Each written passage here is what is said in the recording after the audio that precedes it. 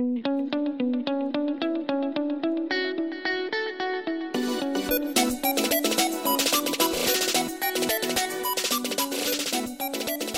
and welcome to the 23rd episode of the Keep or Cut podcast. I am Chad Young, joined as always by Pete Ball, and we are going to have sort of a speculative conversation today. We're going to make up some trade rumors.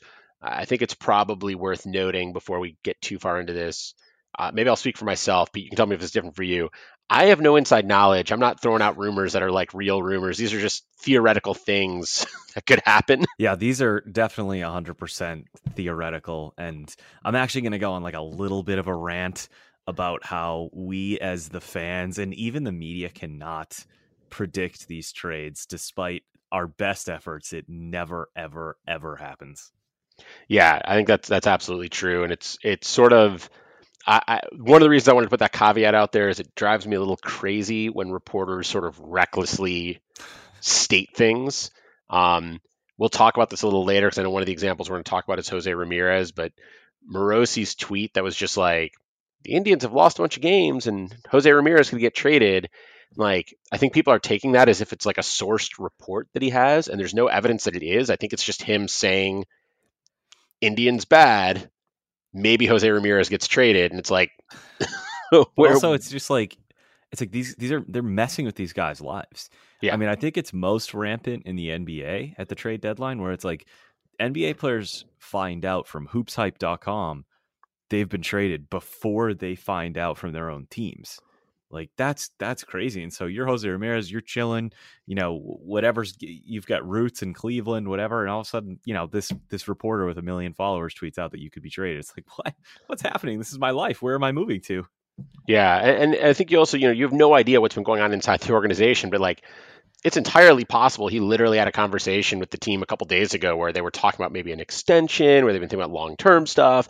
And they were like, and he talked about not being traded. Like, again, I'm making that up. I have no idea if that happened. But like, we have no idea. And yet we got reporters out there just throwing stuff around. and it's one thing, like, if you're a reporter who has talked to someone in a front office and like someone in a front office tells you Cleveland is talking about Jose Ramirez, then saying source inside of a major league front office says Cleveland is talking about, like, fine. That is your job. I get it. You should report that. And the reality is, like, if you're Cleveland and you've allowed that leak to get out without letting Jose know or without having the right conversations internally, like, that's on you. That's not on the reporter. But I don't think that's what's happening in a lot of these cases. I think in a lot of these cases, they're just speculating, and it's problematic. I think it isn't good. And so with that, what we want to talk about today are trades that theoretically could happen that would change a player's, at least one player involved, change their long-term keeper value. And I wanted to put that caveat out there first because we are just sort of spitballing ideas here between us. There's no reporting here. There's no reason to believe any of this. What we are trying to do is stick to players whose names have been mentioned, players who it actually seems reasonable there could be a trade, and trades that at least at some level make sense, right? So we're trying to avoid the, like, the fandom approach that you see so often. Like, since Jose Ramirez's name has been out there, as a Cleveland fan, I've seen so many people who are like, oh, the Mariners could trade for him, but they shouldn't put Kelnick or J-Rod or Noelvi Marte or Emerson Hancock or George Kirby on the table. And it's like, great. I mean, that's fine. Like, yes, JP right. Crawford gets it done. Yeah. Right. Maybe Cleveland just wants Kyle Seager to help fill out third base for the rest of the season, and that'll do it. Like, fans make up the craziest stuff. On the other hand, I've also seen Cleveland fans who are like, I wouldn't do it, but if you could get Wander Franco from Tampa and Jared Kelnick from Seattle and Alek Manoah from Toronto and let them figure out what the rest of it is, it's like, okay, well, that's not real, right? It's like, we're going to at least try to be reasonable, we'll say. Yeah, we'll be reasonable. I mean, you see it all the time in like comment sections and stuff like that. I love the articles that come out of like, hypothetical trades and stuff like that. And I've written a couple of them for Pitcher List indirectly, I guess, in terms of like my preseason previews of like what each team should do before the season begins. And I'll throw out some hypothetical trades, but you'll see it in comment sections where like fans of one team are like, we wouldn't give up all those prospects. And then the fans of the other team would be like, That's not enough for this player. I mean, it happens all the time. We just don't know unless it comes from the front office or a reliable source, we don't know what the asking price is or if these players are even available. Yeah, that's for sure true. And so it's a lot of just guesswork. The thing I was thinking about with Jose Ramirez, I think is sort of interesting, is I'm not sure I can think of a particularly good comparison of what Jose Ramirez would cost for in a trade, what he would cost in a trade, because I can't think of a player. I mean, he's had three top three or three top four MVP finishes? I think it's three top three MVP finishes in the last 4 years. He is signed for 2.5 more seasons at a very, very reasonable below market price. I'm not really sure I can think of another good example of a trade that's happened where a guy who is that talented and that inexpensive was moved. So Arenado doesn't work for the inexpensive part.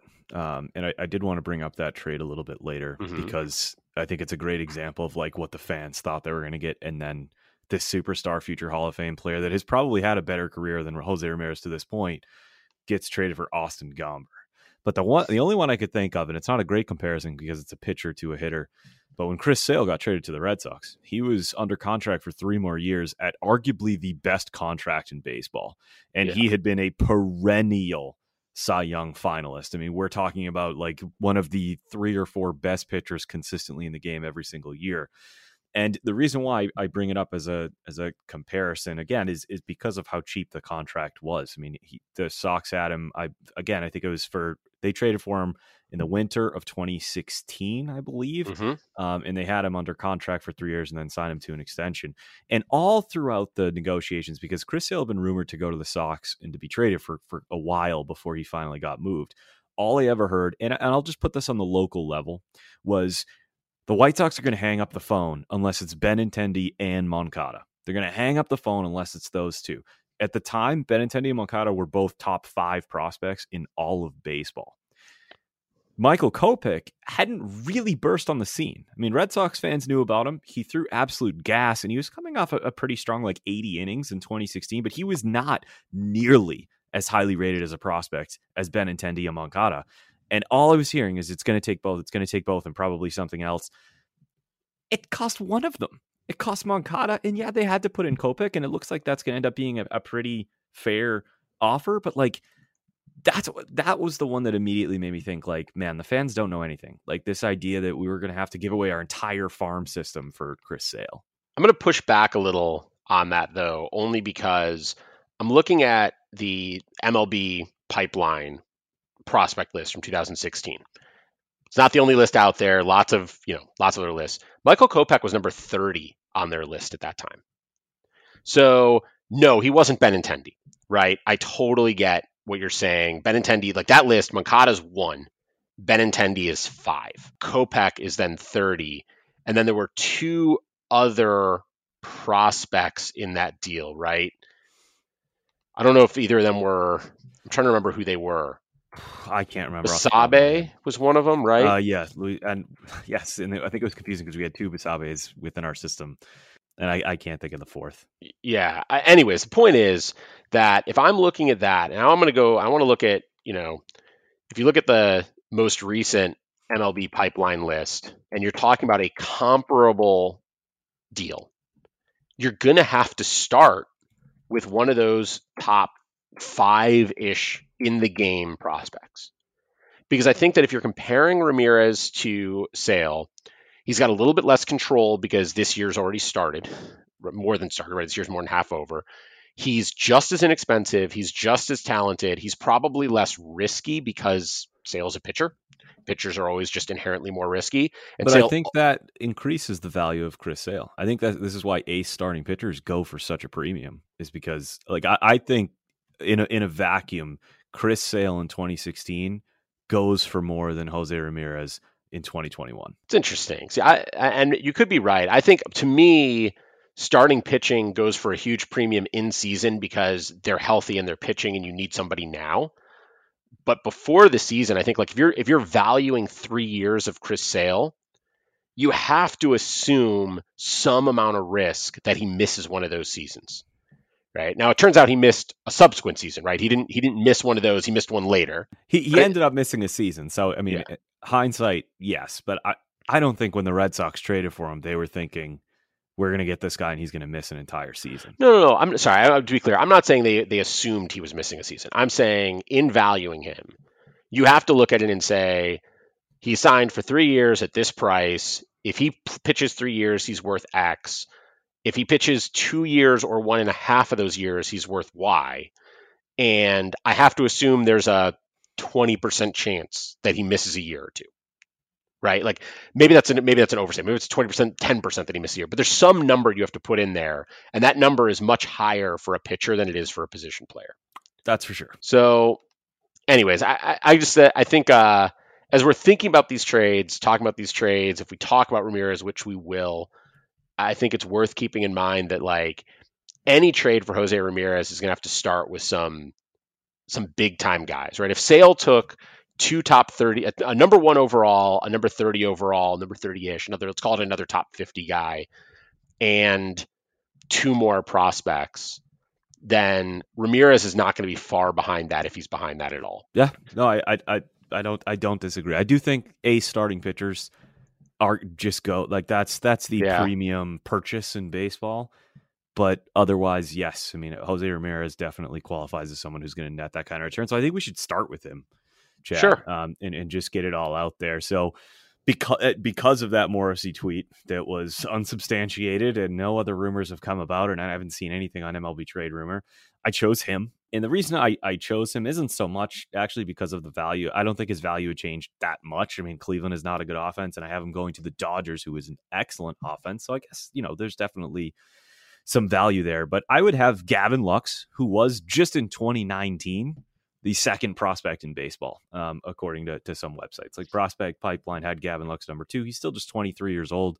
Obviously, his first taste of the major leagues has not been great. I would blame part of that on the inconsistent playing time. And I don't even think that's really the Dodgers' fault, because they've been in World Series mode literally since he got called up. So it's like we have all these utility guys. We have all these guys that can fill in. If Lux isn't hacking it, we're not going to play him. But I'd like to see him go to Cleveland because I think he would have that consistent opportunity. And also Keibert Ruiz, who I have not looked up his ranking right now. He's having a phenomenal season at AAA within the Dodgers system. I think he's got like 16 homers. He's hitting 300. He's got an OPS, I think, over 1,000. And a catcher prospect, those are always valued pretty highly.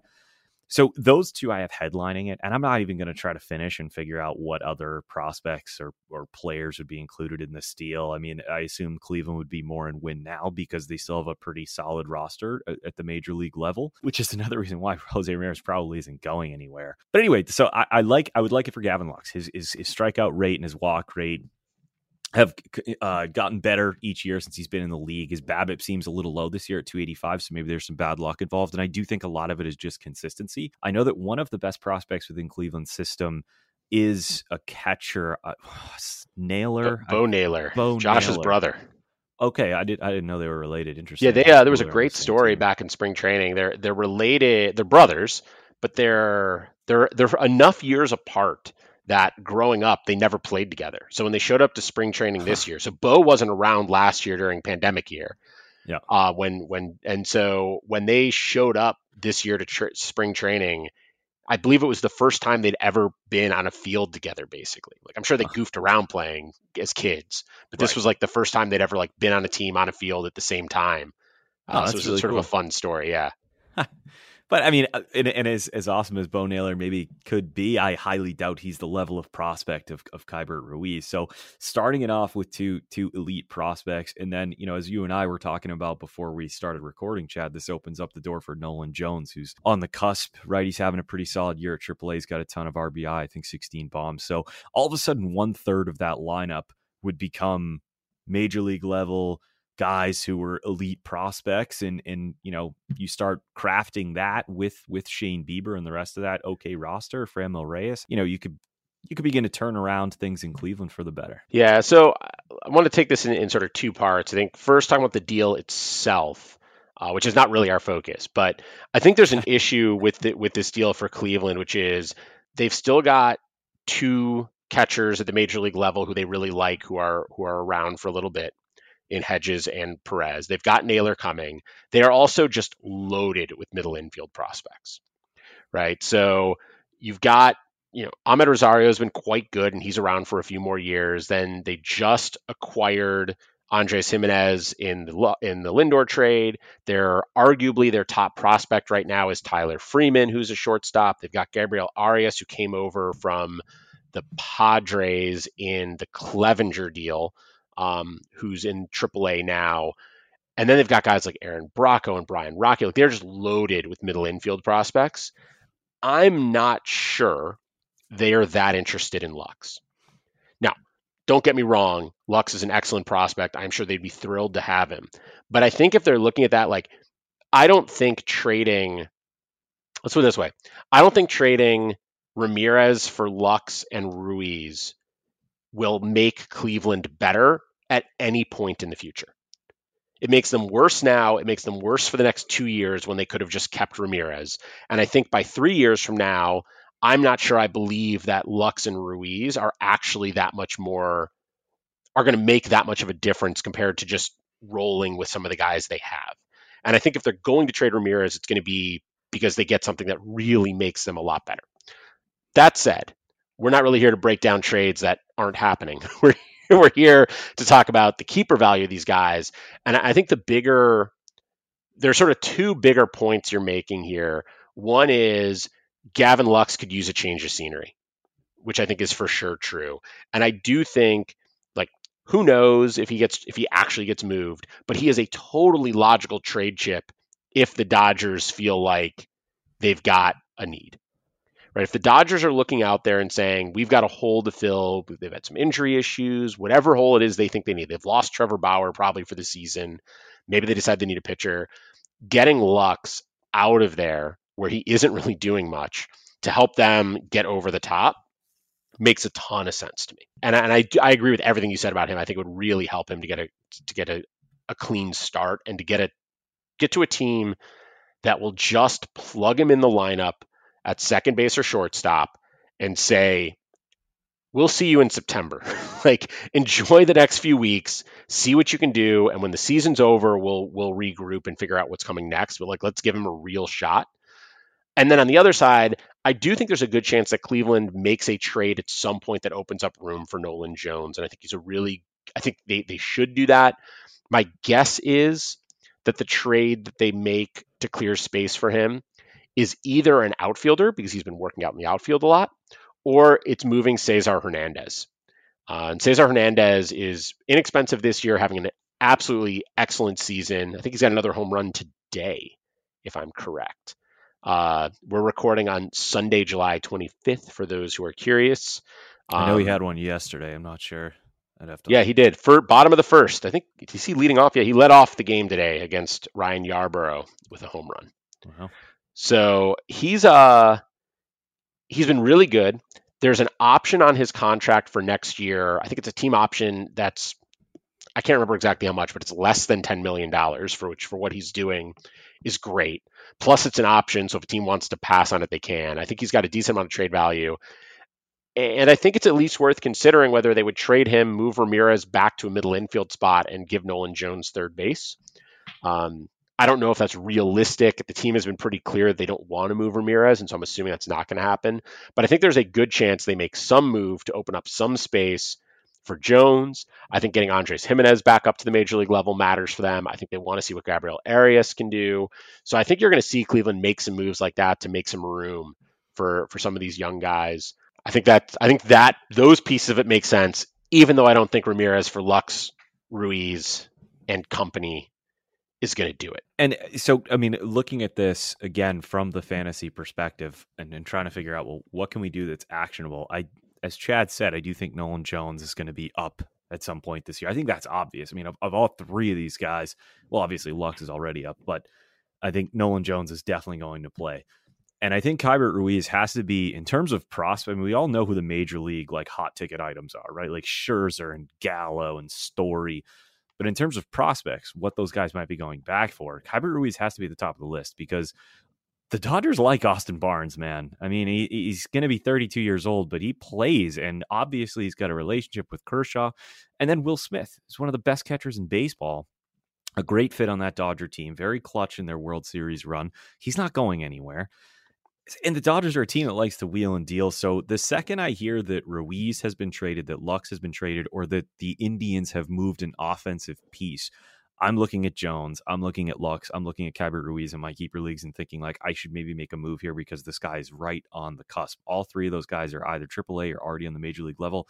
Let's get them some consistent playing time. Yeah, I think that makes total sense. And I think that is the actionable piece here is those are all guys who you could pick up and potentially get value from pretty quickly. And Jones, Jones's overall line on the number this year has not been great, but his first 2 weeks were pretty terrible. And since those first 2 weeks, he has a 371 on base percentage with a 487 slugging, 128 WRC plus. Obviously, AAA, it's going to get harder for him when he comes up, but that skill set that he has of power and on base tends to translate well. And he doesn't have, he strikes out more than you'd like, but it's not such a big issue. It's not like a Joey Gallo level strikeout issue, which means he doesn't need Joey Gallo level power to make up for it. Yeah. And so we'll see. I'm excited to see what he can do. Like you said on Lux, I think it's just about playing time. Same thing probably with Ruiz. So let's jump to another example. Who's another player who you think could end up moved that would move the needle on their value? Sure. Let's get the unexciting one out of the way. And Richard Rodriguez of the Pirates, and it's nothing against him. I think he's a great reliever, but I think he's destined to be on the move. The Phillies of all the teams that are trying to contend, and with Dave Dombrowski at the helm, and I don't know if you read his comments, they are absolutely going to be making deals. I thought the Phillies would be a good fit. I threw out Mickey Moniak as a name. It's probably not enough to land a reliever like Richard Rodriguez at the deadline, but like we said before, we're not really trying to predict a trade here. We're trying to predict guys who could move and what the fantasy implications could be. Rodriguez, obviously going to the Phillies, he would get more save opportunities. I think he would immediately be established as the closer there. Their bullpen has been a disaster, whether it's been Alvarado or Neris, or who's the other option there, Archie Bradley. It's all been bad. So Rodriguez would provide some stability. So I think his value would go up. But all of a sudden, David Bednar of the Pirates, who's been a guy I've been hearing about really since spring training. He is a player who I would keep an eye on once Rodriguez gets dealt. First of all, once Rodriguez gets dealt, I'd pick him up immediately if you need saves because he's going to become the closer. And he has been pretty awesome this year. He got off to a little bit of a shaky start. I know I added him in some leagues where it was saves plus holds, which is probably a silly move. If he's not the closer and he's just a reliever on Pittsburgh, I don't know how many holds you can really depend on there. Nevertheless, I had to release him because he wasn't really producing, but he has really come around. He's got a 31% K rate. He has three pretty good offerings. His fastball is up in the high 90s. In that of his three pitches has the highest expected batting average against at just 226. He's 26 years old. He could be an elite reliever in our game. In that move of Richard Rodriguez, I think, again, would help stabilize Philadelphia. So one simple trade of Rich Rod to any contender, I think, all of a sudden creates two better closers in our game in Bednar and Rodriguez. Yeah, I think that makes a ton of sense. I will say I have some fab bids on Bednar right now, low. Right. I'm going cheap this week in the hopes that, of course, by the time you guys hear this, it's Monday. It's too late. If you're not doing fab, though, and you have the ability to pick him up now while he's inexpensive, especially in deeper leagues. Right. Because I think in a shallower league, using up a roster spot on a guy who may be valueless is a challenge. But man, I don't know. Even in a relatively shallow league, giving up a bench spot for a week to lock in a closer is a pretty nice move, especially because I do think Bednar could be the closer there. Like you're talking about from a keeper value perspective, if he's a closer there for a couple of years, it wouldn't totally surprise me. And so there's a real opportunity there. I think the question in Philadelphia and the guy to maybe be concerned about is Ranger Suarez, who has pitched pretty well and has started to get some more opportunities to be the closer, get some saves in Philadelphia. And so there's maybe some concern about his long-term value because there was a possibility he was really going to establish himself. But I think you're right that I don't think they're going to, the Phillies, whether or not he could establish himself, the Phillies are not going to wait to find out. They're going to go out and get a guy if they can, and Rodriguez makes a ton of sense for them. Yeah, Suarez to me doesn't really profile as your typical closer. I think he's just a guy who landed on the job and has pitched a couple of nice innings. I think Rodriguez, even more so than Kimbrel, I think Rodriguez is likely to be dealt. 31 years old, elite reliever on an absolutely dreadful team. So the second he's traded, pick up David Bednar. Makes sense. What about Kimbrel? Let's talk a little bit about Kimbrel. Do you think he's getting moved? I think he should. Yeah, I think he will. I wouldn't be surprised if it's a full-on fire sale in Chicago. I don't really know where he could go. There's certainly been rumors here locally about a package of both Rizzo and Kimbrel. If that's going to cost, which obviously it would, more prospects, I would rather just have Anthony Rizzo because I like Kimbrel, but he's hasn't been that great here in the playoffs. And our bullpen has also been kind of outstanding. It's been taxed. We've had to use it a lot because our rotation's really not that great. It's going to catch up to us. Thank God we got Sale coming back. But I would have no interest as a Red Sox fan. I do think he's going to get moved, though. That could certainly be Philadelphia, maybe even the Dodgers, who's certainly had some issues in the back end, even with Kenley Jansen, decide to go. I would never rule out the Dodgers for any player in MLB, I guess is what for sure. That seems to be their MO. Right. You'd think the same thing with the Padres, right? I mean, if they think that Kimbrel can make their bullpen stronger, I don't think they'd hesitate to make a move for him. And Kimbrel has another year of control left. He's got an option for next season, and so there's some real value for him as well. Who does that open up? I mean, Kimbrel, I suppose it could hurt. Kimbrel can only really hurt his value at some level because the Cubs are good enough that he's getting enough save opportunities. He's pitching incredibly well. There is a possibility he ends up in San Diego and he is pitching behind Melanson or taking the eighth inning. I don't think that's likely, but it's at least possible. So I don't think you're changing his long-term outlook very much.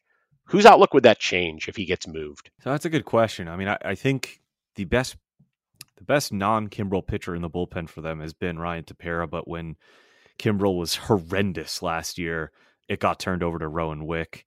So I don't know if there's an immediate answer. Maybe there's somebody lurking that I'm not completely familiar with. Andrew Chafin, maybe. Chafin, I should know how to pronounce that. But my guess would be Ryan Tepera. He's the one I would circle, especially if the Cubs want to have a quick turnaround, which I don't know. I think this is going to be a long turnaround for the Cubs, but Ryan Tepera could certainly be a closer for a few years. He's just 34 years old and he's been pretty good this year. Yeah, I think that makes a lot of sense. And Tepera's been really solid. He's been sort of a part of a little bit of a big three they've had there. And I think the bigger question with Tepera is, does he also get traded? Right? I mean, if they're really, let's be honest, if you're the Cubs and you're tearing things down, there's no reason to keep relief pitchers. Sure. Right. And I think this goes for sort of any team. And by the way, as long as we're talking trading relievers, I think this goes in keeper and dynasty leagues as well. If you're tearing things down, shop your relievers. At least in my opinion, even if you've got good relievers, even if you have good cheap relievers that you think you're going to be able to hold on to for years to come, relief pitching is so fickle. It changes so quickly. If you're in a league that counts saves or holds, it can be so role dependent. They're always at the top of my list of guys to move for in a rebuild in fantasy, and I think they should be for major league teams too. I dealt Melanson weeks ago. I think he's the prime example, but they should be the first guys that you look to. But also that's why, like, if you're thinking, we're talking about keeper leagues, why are we talking about three relievers over 30 and Richard Rodriguez and Craig Kimbrel and Ryan Tepera? Well, for a keeper league, if we're talking about closers, age doesn't matter because even for the young guys, the job may not last that long. Yeah, that's the thing is they I don't know, relievers struggle so quickly, and when they do struggle, they lose their job so quickly, and even when they're good, they don't necessarily keep their jobs. And so, yeah, I'm with you. Move on from your relievers as quickly as you can. So I'm going to shift now. I'm going to throw one out for you because you've thrown out the first two. And the situation I want to talk a little bit about is the Yankees. The Yankees have had a bunch of injury issues, as I think everybody has. They've had some problems in their middle infield, particularly with Gleyber Torres not performing. And there's a guy in Colorado who could get traded, who would look pretty nice in Yankee Stadium in Trevor Story.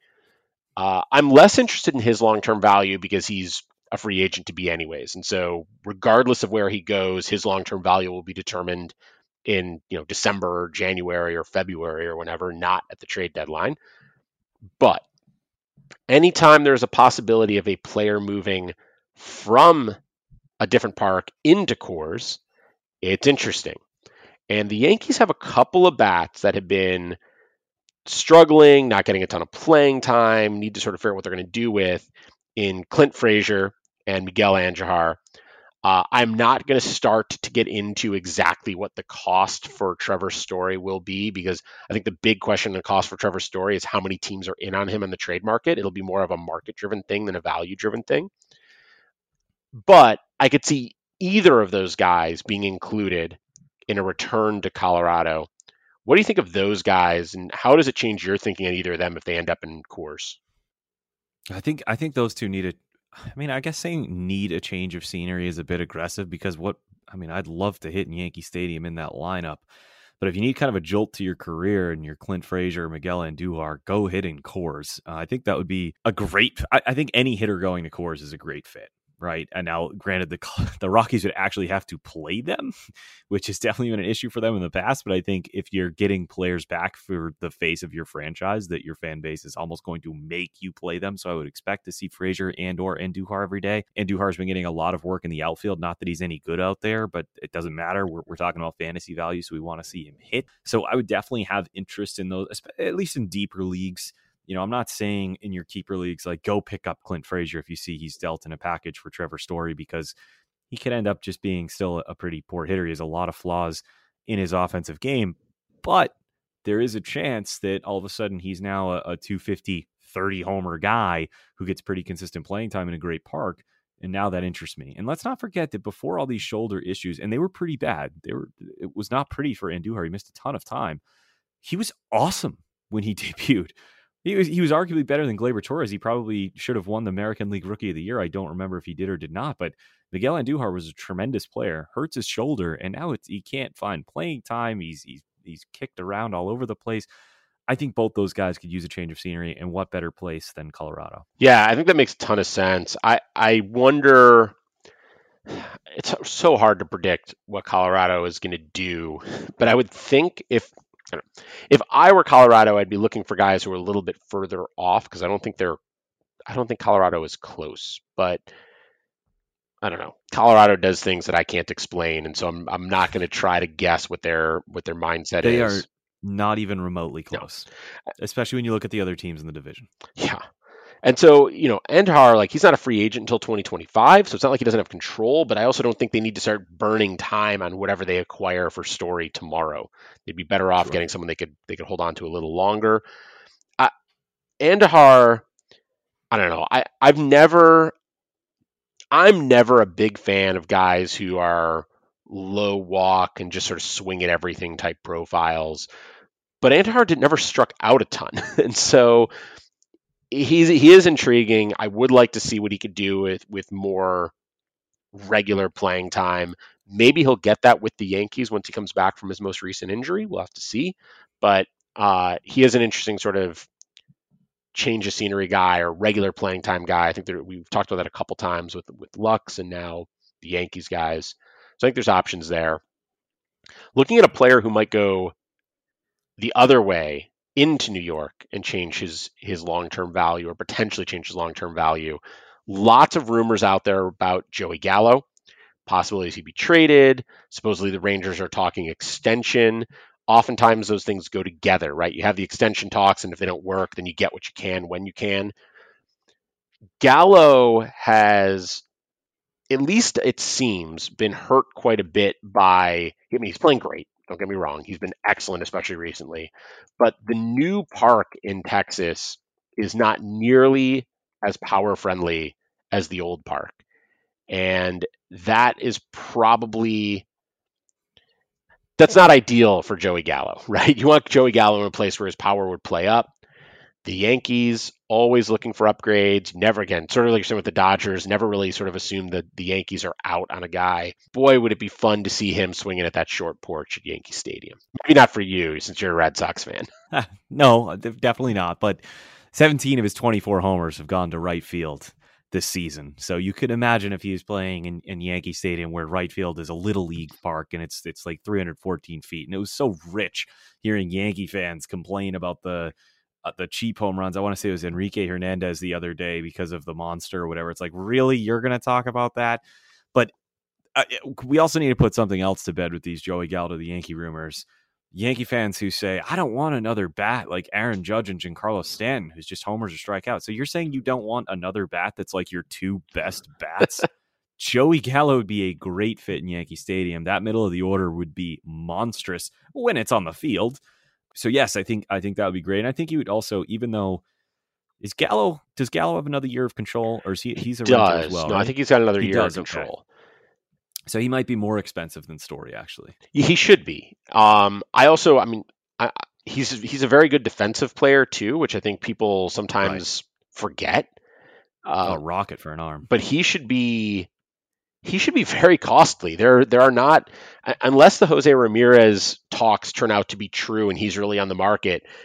I think Gallo might be the most expensive player that's being talked about. He has another year of arbitration left. He'll be a free agent after next season, but he plays good defense. He's a great power hitter. He walks so he gets on base at a high rate. And I'm just looking at one of the fun features at Baseball Savant is it tells you how many of a player's home runs would be home runs in another stadium. And so, like you said, Joey Gallo has 24 home runs this year. If he played at Yankee Stadium, he would have 28 home runs. That's the most of any park.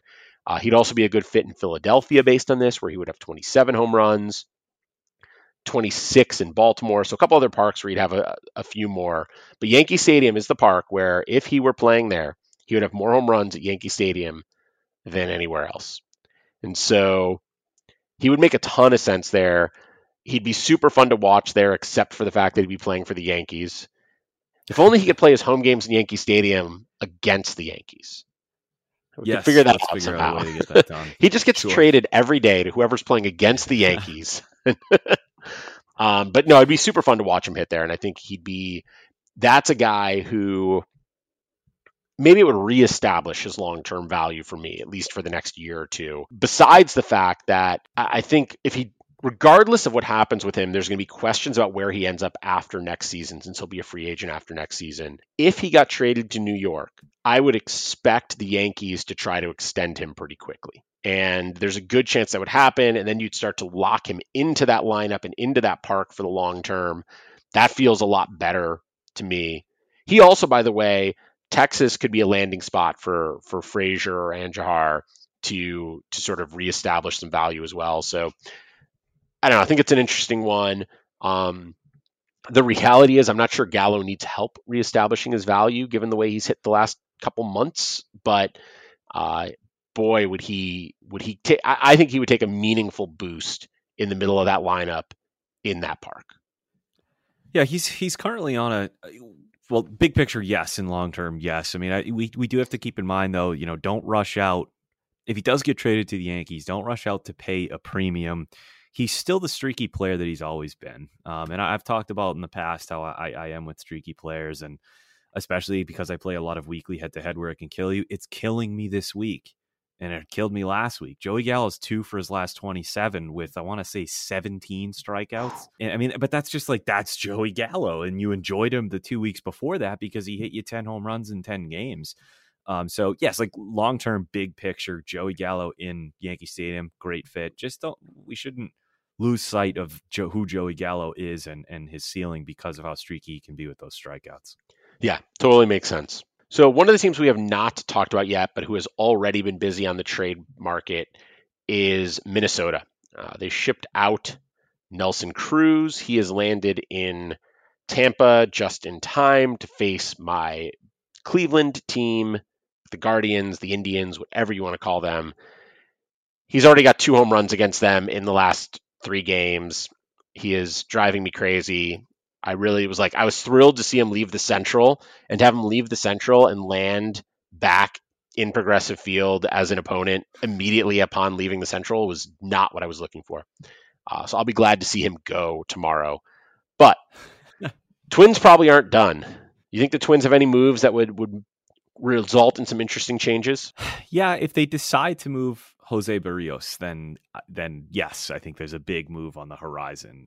The one that I came up with is I think the Red Sox need starting pitching, even though they have, Houck looked great the other day against the Yankees, which I'm sure you saw that. That was great to see. And Chris Sale coming back. But both those guys have their own sort of durability concerns for the rest of the year, not in terms of like getting hurt, but innings load. So it'd be nice to get a real horse in Jose Barrios. According to The Athletic, the Twins want 2 top 100 prospects and an MLB player who's pre-arbitration eligible. So I came up with the idea of Jeter Downs, who the Red Sox just got for Mookie Betts, which can sound like, wait a second, you're going to trade the guy you got for Mookie Betts for Jose Barrios? Well, he's having a down year at AAA, and obviously the Red Sox look pretty good at the major league level. So, I think they should look to improve as opposed to stash all of their prospects. And then I added Bobby Dahlback and Jay Groom. So Jay Groom was a first-round pick years ago. He was a guy who was supposed to have a really high ceiling. He was rated as a top, I think, 32 prospect in 2016. But he lost all his value due to injuries and just poor play. It looks, if you just look at the ERA, it looks like he's having a bad year, but he's actually reestablishing a lot of that prospect value that he had, especially with the strikeouts.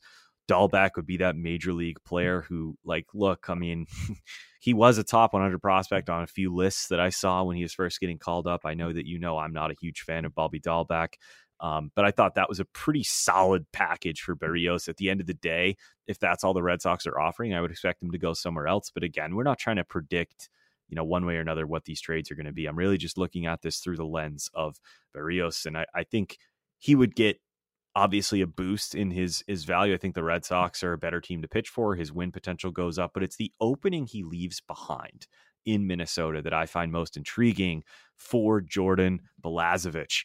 Balazovic has been, on top 100 lists before, really far down on those prospect lists, be it Baseball America or MLB Pipeline.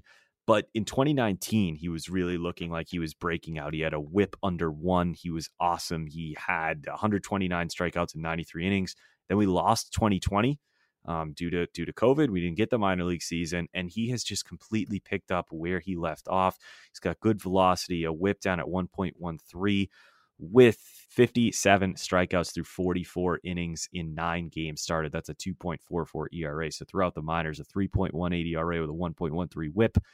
309 strikeouts through 272 innings. I'm not trying to do a giant stat dump, but this is a player who could be pitching on a major league team by the end of the month. And I think he's worth identifying in keeper leagues and potentially stashing in those deeper formats. Yeah, I think Balazovic is really, really interesting. I think I'm trying to figure out what I think the Twins are going to do. And to me, given how good their offense has been and how suspect their pitching has been, trading Barrios feels like a step in the wrong direction. They just went out and traded Cruz to get, in part, pitching, right? To get Joe Ryan, who I think can help them soon. I do wonder, Balazovic probably has an advantage in getting a shot before Ryan just because he's already part of the organization and they know him and they know what to look for and all that stuff. But Ryan is actually probably closer to the majors. Balazovic is in Double-A, putting up that great season. Doesn't mean he has to go to Triple-A, but I would think they would move him up step by step. We'll have to see. I just wonder, I don't know, if I'm the Twins, I'm not really looking to trade Barrios. If somebody blows me away, I think it's like one of those things that, like, I always get annoyed when people are like, oh, they're listening on, whoever, right? Every player, every team should always be listening on. Like, if somebody calls the Padres and is like, we want to talk about Tatis, the Padres should have that conversation because who knows what stupid thing somebody might offer you. Realistically, they're not going to offer it. It's not going to happen. If I'm the Twins, I'm sort of in that mode with Barrios, which is like, okay, Red Sox, you want to talk about Barrios? Throw something out there. Let us know what you think. But I'm not making a deal with him unless, I don't know. I think I have to get pitching back in the deal because I think they desperately need arms to back up that offense. But I do think that the other thing they need to do is like they got some guys they should just jettison. Like there's no reason for them to continue giving starts to like J Hap. He's not going to help them long term. He's not helping them now. They're not going to win. And so finding out what Joe Ryan can do in the majors, finding out what Jordan Balazovic can do in the majors, like that's way more interesting to me than continuing to roll out guys like that. You know, there are other older pitchers. There are other pitchers they could move on from. Michael Pineda is a free agent after this season. Kenta Maeda is still so inexpensive and locked up for a couple more years that even though he hasn't been as great this year, I don't think they're doing. I don't think you move on from him. But you know, Hap's a free agent after the year. I would just see if somebody wants to give you some cash for him, and if they don't, just move on and make room to see what sort of youth you can get. I don't know. I think those guys are more likely to be moved than Barrios. But I do think there are some really interesting arms now in that system who I would love to see what they can do given a major league shot. And we'll just have to see if they can figure that out at some point soon. I'm sure the Twins have an idea of what it's going to take to sign Barrios. And if in their mind they're not going to be offering that number or he's going to walk, well, if they wait until next year to trade him, now he's just a rental. So I think if they do decide, our 3 to 4 year plan does not involve Jose Barrios, we are not going to be able to bring him back, then now is the time to strike. But you're right in that they should be targeting pitching.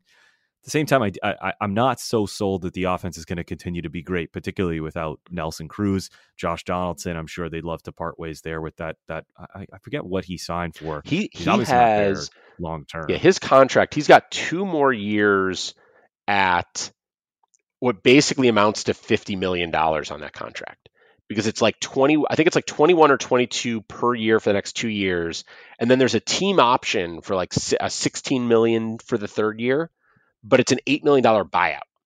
So you are paying him $50 million for the next 2 seasons. And then you could get one more season at $8 million when he's old and maybe even more broken than he already is. He's an interesting guy for me from a trade perspective because I think he needs to go to a team that isn't going to make him play the field. Sure. That really limits their options, right. though. Well, for sure. Especially with you add in the contract. But I think the contract limits their options so much anyways that if there's an American League team that wants him to DH, then they can go he's already got very limited value because of that contract. And so I don't think that, and the reality is there may be teams that are happy to play him at third base. I just think from a fantasy perspective, I want to get him out of the field where he can maybe stay healthy and stay on the field because he's just struggled so much with health over the last few years. I don't know. Maybe fielding has nothing to do with it. Maybe I'm wrong. I'm not a doctor, but it just seems like the less stress he can put, particularly on his legs, the better. Right. And so, I don't know. We'll see. Yeah, I think they're far away from contending. Which sounds strange because they're coming off a stretch of great regular seasons, but I think trading away Nelson Cruz is a very clear signal to me that the white flag is up and it's time to reconsider what we're doing. Cruz was on a 1-year deal though, right? So he is a rental. Yeah, so I don't think that that's what I could be wrong, but I think the Twins think they could win the division next year. I think the Twins think their offense is still very good. They've had Kirilloff is up but has been hurt. They think they're going to get a step forward from Larnach. Royce Lewis is going to be available at some point soon. I think they've got plenty of offense, and that Barrios, a bounce back from Maeda, some development from Balazovic and Ryan, and maybe a free agent signing, and they're right back in there. And so I think they're much more likely to make a trade that gets them pitching that is going to be ready to go next year. And I think the return in the Nelson Cruz trade was telling from that perspective. Because I don't think they didn't go out and get someone who's far away. They didn't go out and necessarily get the number one best possible prospect they could get. They got a guy who is a very good prospect who immediately fits a need for them. And I think that's what they're likely to do if they make trades is they're going to look for ways to get themselves ready to push back towards the top of that division next year. We'll certainly be able to tell based on if Berrios gets moved or not. But if that is their approach, I think it's the wrong approach. I look at the roster, and I mean, like, holding out hope for Royce Lewis is obviously, and what did he tore his ACL? Is that right? Yeah. Like, obviously he's an elite prospect, and I really like Kirilloff. Maybe there's something there, but the idea of them contending in that division with the White Sox, even with Cleveland, especially if they hold on to Jose Ramirez, like, I just don't see them keeping up with those teams, even though they've done it the last couple of years. They've done it with a mega stud bat in the middle of that lineup, consistently mashing 40 homers a year, and he is gone. I don't see them replacing that, and I expect them to be sellers or continue to be sellers. Yeah, it'll be interesting to see. I'd be surprised if they're not trying to get back to the top next season. And it may be that after next season they really have to rethink things, but I don't think they think they need to rebuild. I think they think they need to fix their pitching. Any other trades teams you want to talk about? Well, a lot of them wouldn't necessarily have long-term keeper implications, right? But whatever Scherzer ends up getting moved for is going to be something to watch. And I was looking at the standings trying to think, like, who's really going to go for it and get Max Scherzer. And I would love to see, even though it would be harsh for the Red Sox, I would love to see the Toronto Blue Jays make a run for Max Scherzer and really go after that wild card. They're pretty far back right now, but the season's far from over, and they have a lot of games left against the Red Sox, against the Rays. But if they were just targeting the wild card, bring in Max Scherzer. They have a lot of infield prospects. Austin Martin, who they just drafted, looks to be one of their best. Does that make Jordan Groshans available? Could they move Groshans for Scherzer and really make a run at this thing with Robbie Ray and Scherzer, Manoah when he gets healthy? Like that team, that could be one of the best teams in the playoffs. Their bullpen is definitely a bigger concern, but they need an ace at the front if they're going to really make a run at this thing. Yeah, I think it's really interesting. I think the other question with the Blue Jays in terms of a guy whose value could change is, especially if they think they can extend Marcus Semien, which I'm not sure if they do think that, but I'm not sure what they do with, or if they want to, but I'm not sure what they do with Cavan Biggio, who hasn't been playing regularly, has been struggling, but still has a lot of long-term value. You wouldn't trade him for Scherzer because Scherzer's a rental. Right. But does he start to enter the picture if there's a starting pitcher with a couple years of control available to them, or a team that could give them a starting pitcher and a reliever or two? Like, is there some fit for a guy like Biggio? My sense is that they still see Biggio as part of the long-term plan in Toronto, and so I don't know that they're anxious to move him. But he seems like a guy who, from a fantasy perspective, it'd be good to get him out of that crowded lineup because he could use a place where he could play every day. And from a baseball perspective, again, I think it comes down a little bit to what they think they can do with Marcus Semien or what their plans are, because otherwise, like, they don't have a second baseman next year if they trade Biggio and don't keep Semien. Yeah, I mean, Groshans and Martin, I think, are pretty flexible in their flexibility there. They're flexible in their flexibility there. But I mean, maybe the fit that's right in front of us would be if Minnesota wants to contend, but they want to move Berrios as some kind of Cavan Biggio focused package for him, because I think Berrios could be a pretty good fit in Toronto. But I mean, just to talk about Biggio for a second, I mean, I didn't get it at the beginning of the year. And like, look, I'm wrong about just as much as I'm right? But I didn't get the hype. And I saw him going in the second or third round of some 15-team leagues, and I didn't understand that for the life of me. And that is really blowing up in people's faces. Chad, what did people see in Cavan Biggio that isn't there with Marcus Semien? Well, as you know, I'm a big Semien fan. So right, this is what that isn't there with podcast after all. But yeah, so I took Semien everywhere I could, so I'm on board with that. With Biggio, I think what people saw was he's got really good on base skills. They haven't played out quite as well this year, but right, his so major league, to be fair.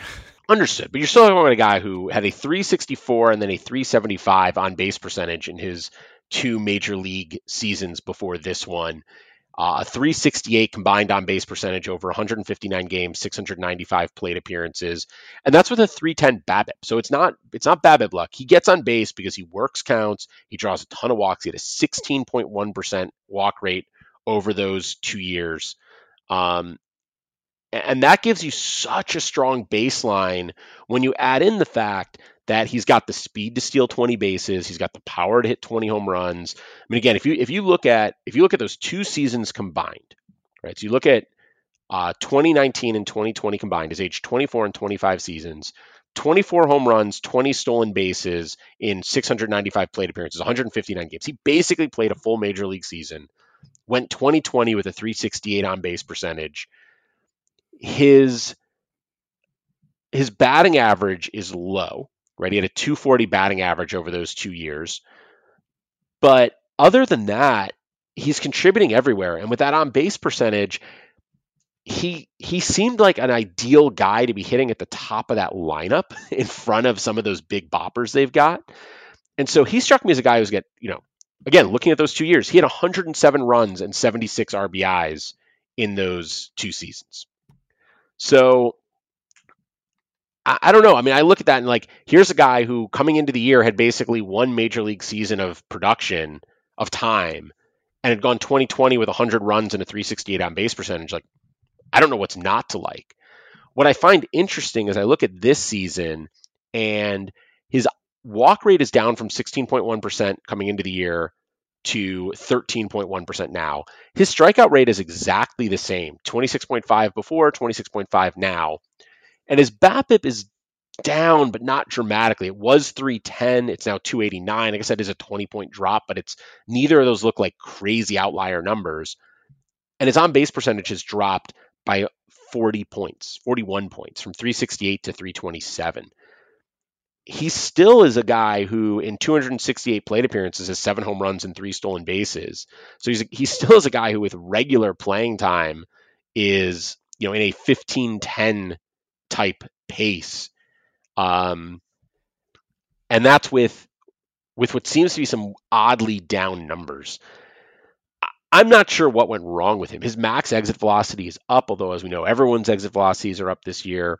His barrel rate is sort of in line with where it's been. His hard hit rate's down a little bit. I don't know. I'm not sure what to make of this year. He kind of reminds me of when Shane Bieber was first coming on the scene. And that's because people said Shane Bieber needs to throw more balls, which it sounds like that's just silly. Like, why would you need to throw more balls? But it's to get guys to chase more and, to keep counts interesting and not to live in the zone and end up getting crushed. Shane Bieber got hit really hard his first couple of years in the league. And I say he's similar to Biggio because it's a weird problem like that, where my issue with Biggio was like, yes, he has great on-base ability, but that's a double-edged sword because that comes with him not putting balls in play. He doesn't swing the bat ever. And he's doing it more this year. It's up about, I don't know, I just had it in front of me. His swing rate coming into the year was 35.9%. It's 41.2% this year. Sure. The bigger issue with his swing rate is he's chasing too much, right? He went from 62.8% zone swing to 64.7%.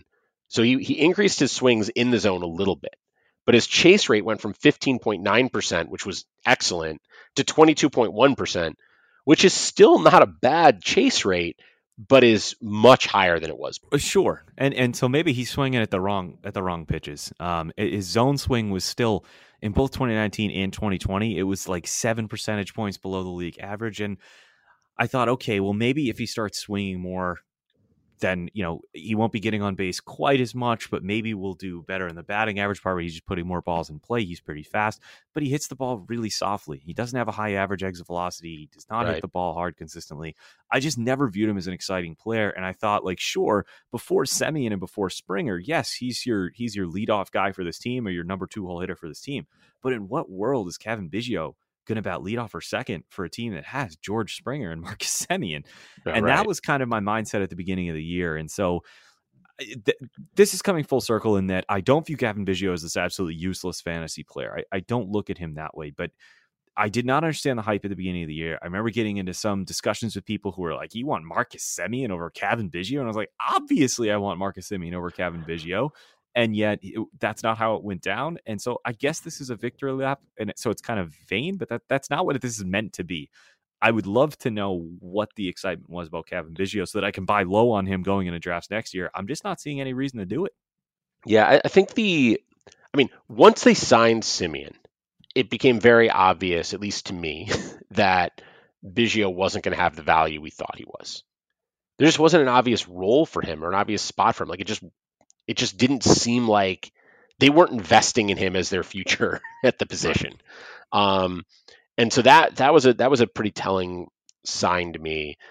I still think as I look at him moving forward, I don't know. I don't think he does need to swing more. I think he needs to go back to swinging less. I think he needs to go back to being very selective about what he swings at, hitting the pitches he can hit. And if you look at his numbers, like, yeah, he's got low exit velocities, but like his home run per fly ball rate the last couple of years was 13.9%. It's not like he had some like crazy outlier home run per fly ball rate that like he couldn't sustain with his current approach. And so I think he just needs to get back to doing what he was doing and make people come after him, make people walk him, like take those walks when they show up, continue to steal bases when he gets those opportunities.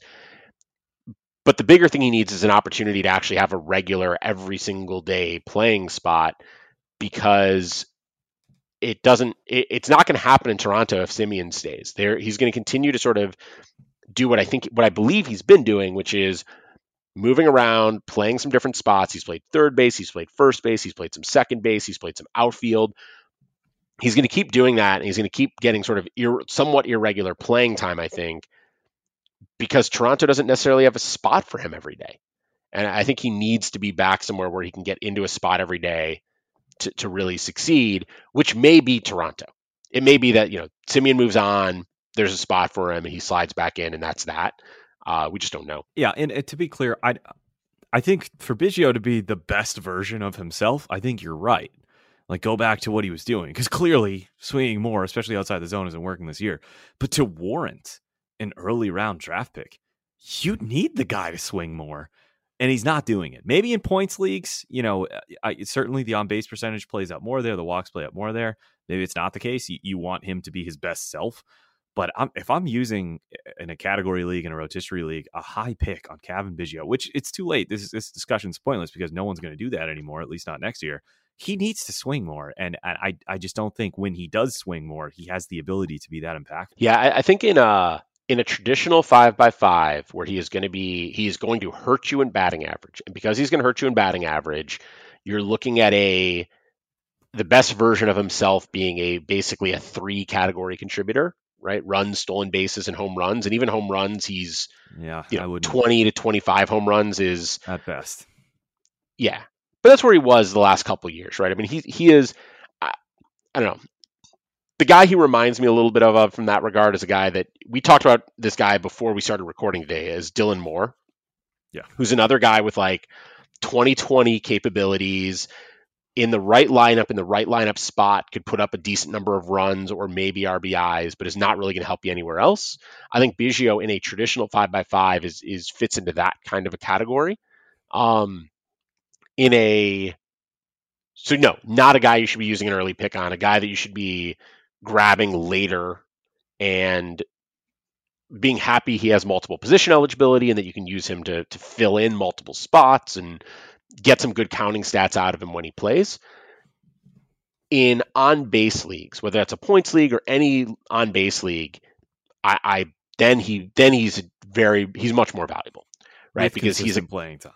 With consistent playing time, right? If he is in a part-time role, then this is all out the door. If he goes back to being an everyday starter, then you can look at him in an on-base league and think he'll give you decent power, decent speed. He'll rack up some runs and RBIs just because of the lineup he's in, and he's a potentially elite middle infield on-base percentage guy. And from that perspective, then he gets a lot more value, is much more worth an early pick. But yeah, disappointing season from him for sure. So we've been going for over an hour here, and we haven't even talked about the auto new question of the day. Yeah, we can tackle it now. Let me throw it out there. I'm just going to throw out, basically, it's like, I'm going to say some stuff, and then you can just respond to it however you want. You can give us examples. Just say some stuff. Yeah. So we've been talking a lot last couple episodes, certainly today, about the trading deadline.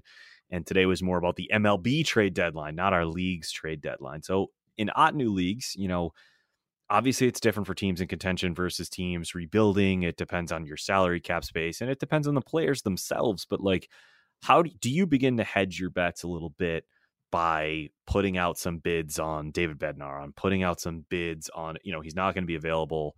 Nolan Jones is not going to be available, but guys like that who playtime could be about to open up. Maybe Keibert Ruiz would be a really big reach because that's assuming he gets traded and then starts where he gets traded. But are there names you're targeting? Is this something that you look to do no matter what the situation is? Or is this just like a rebuilding mode type focus? What are your thoughts on this? Yeah, so I do think it makes sense to speculate on guys whose roles might change in a meaningful way.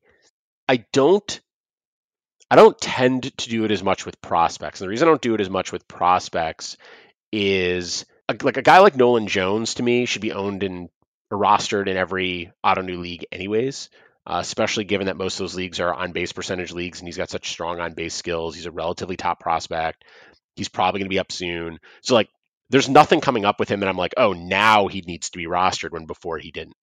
Similarly, like you said with Ruiz, I don't think Ruiz needs to be rostered in most leagues. And the reality is that even if he gets traded, and gets called up and gets the starting job, then he's interesting. But otherwise, I'm just sort of meh. Like I don't need to go out and get him. But I do think it is the right opportunity to go grab a guy, especially in a 5x5 league, a guy like Bednar, because you've got 40 roster spots to work with. And using one of those roster spots on a guy who may end up getting you 5-10 more saves down the stretch is worth it, especially given you could start an auction for him today. And by Friday, you can cut him. Saturday, you can cut him if it doesn't work out.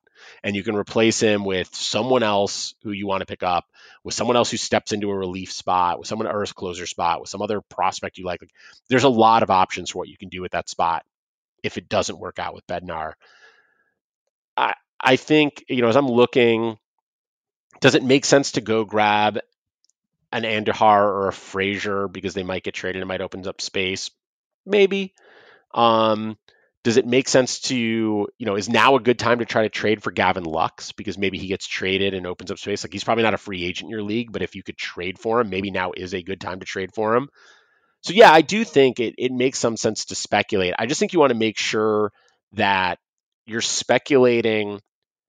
If you're doing it, you're speculating on a guy that either A, you're going to be fine holding on to, right? So like if you trade for Lux now, you can't trade for Lux entirely on the basis that he might get traded and get a starting job somewhere. Because the chances are Lux isn't going to get traded and he's not going to have a starting job somewhere. And so it might be a good idea to buy low and see if you can, get in at the right time, but you have to do it at a price where you're fine with him continuing to play the role he's playing with the Dodgers for the foreseeable future, because that might be what happens. With a guy that you can pick up as a free agent, like a Bednar, like, if Andahar is a free agent in your leagues, if Balazovic is available, then you have a little bit more freedom to say, you know what, I'm going to grab this guy, and either the trade deadline is going to open up an opportunity for him, and by Monday, I'm going to be super excited to have him. Or it's not going to happen, and by Monday, fine, I'll cut them for whoever looks exciting next. Like that should be part of your strategy with the 39th and 40th spots on your roster, is churning through guys who have some upside. It just depends who those guys are for you right now. If you've got someone at the back of your roster who you're really excited about, but like, I'll give you a good example. I picked up Eli White in a handful of my leagues because he got off to a bad start earlier this year, got hurt, and when he came back, he was excellent for a couple weeks, and now just hasn't been very good again. Fine. I picked him up when he came back and had that hot start out off the injured list because it was, maybe he was a prospect with some interesting hype around him. Thought maybe we'll see what happens. Hasn't panned out. Ditching him to add somebody who I think might get a better opportunity after the trade deadline is totally fine and won't hurt me because I won't miss White, and then won't hurt me because I can ditch the other guy if I need to a week later.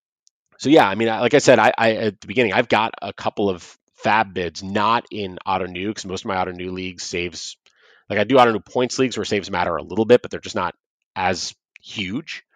But in some 5x5s, I've got fab bids and deeper 5x5s on Bednar because why not? And if he's good, like if he ends up being the closer in Pittsburgh and ends up being a good closer in Pittsburgh, then I just got a good closer cheap. And if he doesn't get the job, or if trade doesn't happen or whatever, then by Saturday or Sunday next week, I put in a new bid on someone else to replace him, and I hasn't hurt me. So I think that's my overall take is you should be using those 39th and 40th roster spots in and out of a new league to churn through upside plays who might be able to help you in bigger ways than some of the guys you have there now. And reading the tea leaves a little bit around trade deadline time, you're probably going to read them wrong. And the guy you pick up probably isn't going to make a difference. And that still isn't a reason not to do it, because it's so low cost that it's worth a shot. Yeah, that totally makes sense. I mean, I think the easiest ones, the layups, are, like you said, the relievers, right? The Dave Bednars of the world. I've certainly been having this approach basically all season in our Ottoneu League, particularly with my pitching. I made a disastrous trade of Julio Urias, who I did not really believe. I mean, it's not that I didn't believe him. I thought Luzardo could be just as good. Obviously, for this year anyway, I was wrong. So my rotation's been in shambles, and I've just been adding those prospects, which I guess is kind of a different discussion. But now with the trade deadline, it looks like some of those guys might be beginning to appear at the major league level, and I'm going to take advantage of that today. For example, I have Daniel Lynch going, and he looks tremendous, granted against the Tigers, but that's what I like to see. Some of these, not that opened up because of a trade, but some of these prospects that you invest in finally get the call and actually have somewhat of a semblance of a rotation. By the way, while we were talking about that, and I was saying how I wouldn't miss Eli White, I should just drop him and pick up a guy that might get some better opportunity. He hit a home run. Naturally, of course. So now I can't drop him. Naturally. No, I'm looking at his game log and Fangraphs. It's his first home run in 9 days, and only his third in the month of July.